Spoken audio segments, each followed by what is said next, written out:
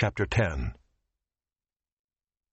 Then I saw another mighty angel coming down from heaven, wrapped in a cloud, with a rainbow over his head, and his face was like the sun, and his legs like pillars of fire.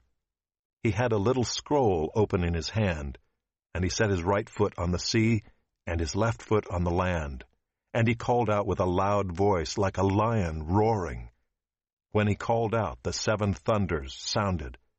And when the 7 thunders had sounded, I was about to write, but I heard a voice from heaven saying, "Seal up what the 7 thunders have said, and do not write it down."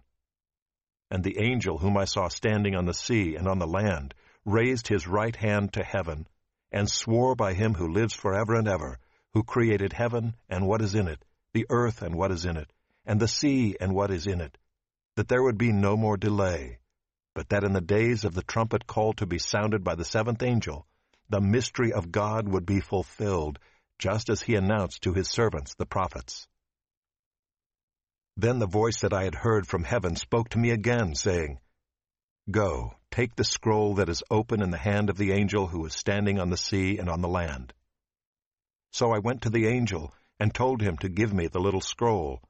And he said to me, "Take and eat it. It will make your stomach bitter, but in your mouth it will be sweet as honey." And I took the little scroll from the hand of the angel and ate it. It was sweet as honey in my mouth, but when I had eaten it, my stomach was made bitter. And I was told, "You must again prophesy about many peoples and nations and languages and kings."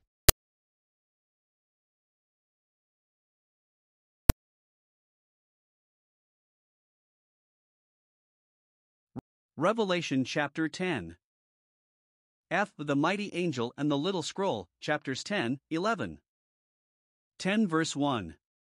John now sees another mighty angel coming down from heaven. The description leads many to believe that he is the Lord Jesus. He had a rainbow on his head, the sign of God's covenant. His face was like the sun, an expression of unveiled glory. His feet were like pillars of fire, the pillars speaking of strength and the fire of judgment. 10 verse 2. He held a little book or scroll, no doubt a record of impending judgments. With his right foot on the sea and his left foot on the land, he claimed his right to worldwide dominion.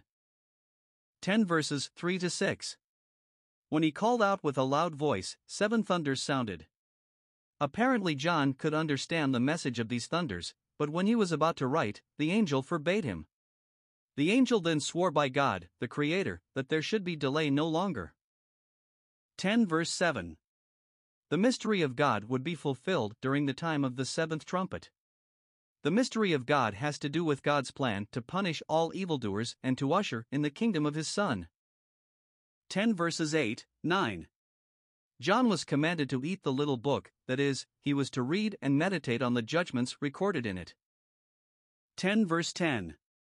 As predicted by the angel, the scroll was sweet as honey in his mouth, but bitter in his stomach.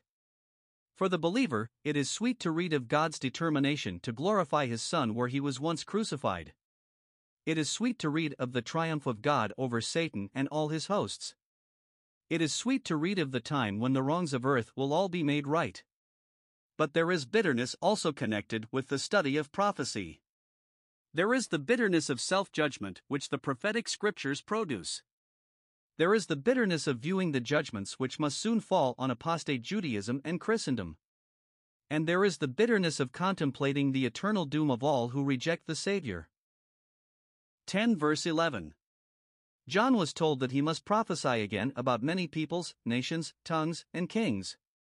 The remaining chapters of Revelation fulfill this mandate.